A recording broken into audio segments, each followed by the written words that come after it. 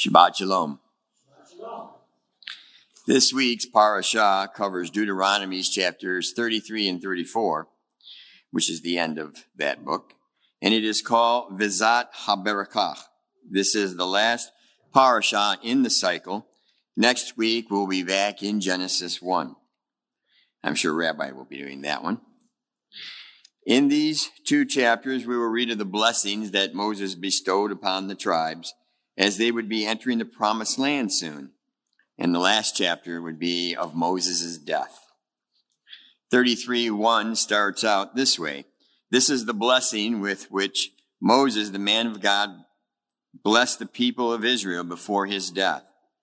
When Moses gave this blessing, only Moses, Joshua, and Caleb had any experience in Egypt as adults. All that generation had perished in the wilderness during the last 40 years. So when we think of the book of Deuteronomy, it is Moses telling the people what had taken place throughout the Exodus in the 40 years.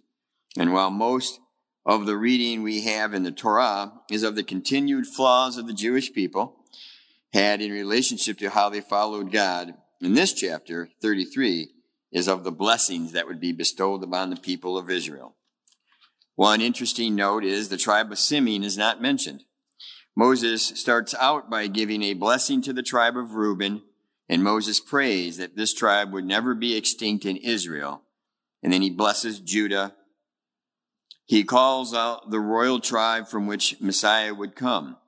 He then blesses the tribe of Levi. And if you remember the tribe of Levi, this is the one tribe when Moses came down from the mountain with the 10 Commandments, Levi's sided with the Lord against the others when they made the golden calf, and it was the instrument God used to kill those people responsible for the golden calf incident, with the exception of Aaron. So just a thought to remember, when you think that your sin is too great, as I would think of mine, and it can't be forgiven, here is Aaron who builds the golden calf. When his brother asks him about it, he just says it appeared out of the fire. And we know that didn't happen that way. Aaron repents of his sin, and God makes him the first priest. Just like us, he was redeemable. So there is no sin you can't redeem from when you ask from the Lord. So the tribe of Levi was given the privilege to be the teacher of the word of the law, and then he honors the tribe of Benjamin, Ephraim, and Manasseh. He blesses Asher last and tells him that he would be blessed with many children and that he should be able to dip his foot in oil. And today we find that there is quite a bit of oil in that part of Israel. The chapter ends with Moses telling the people, your enemies shall come fawning to you, and you shall tread upon their backs. And when the Israelis followed the Lord, it happened. And when they didn't, God punished them.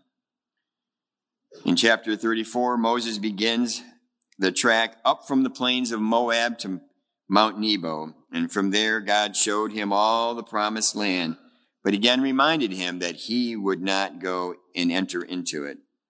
His actions with regard to taking credit for the bringing water out of the rock with his brother Aaron cost him the right to enter into the promised land.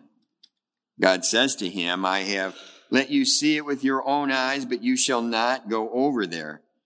Moses was 120 years old when he died, and God buried him in a location unknown to us.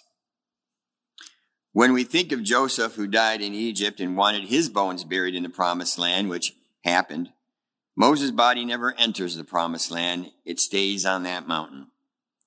Now, many centuries later, Moses does make it to the promised land with Elijah when they appear with Yeshua on the Mount of Transfiguration. So while he didn't enter the promised land that day, he did later on, and in good company of Elijah, still doing the work of the Lord. The people mourned the death of Moses for 30 days, and then Yeshua, God's choice for Moses' successor to the Israelis, takes them into the promised land. God promised to give and fulfilled Adonai's promises. So some thoughts for us to consider. Moses brought down the law to the Jewish people. Jewish people today think if they follow the law, it saves them from their sin. Of course, they don't follow the law. But the Lord never saves anyone. The law never saves anyone. It just reveals their sin. It never removes it. The only way sin is truly removed is through the blood of Yeshua, the Messiah, by the grace and the mercy of El Elyon, the God Most High. As Joshua begins to lead the people, they will obey him as God has commanded them. Verse 10 in chapter 34 says, "And there has not arisen a prophet since all Israel like Moses, whom the Lord knew face to face." It's pretty high praise from Elohim given to Moses. Just one little final thought. When we read chapter 34, while it falls in the Torah, did Moses write it or did Joshua write it? We don't know the answer to that, but it's worth pondering anyway, since he was already dead when that word is given. Amen.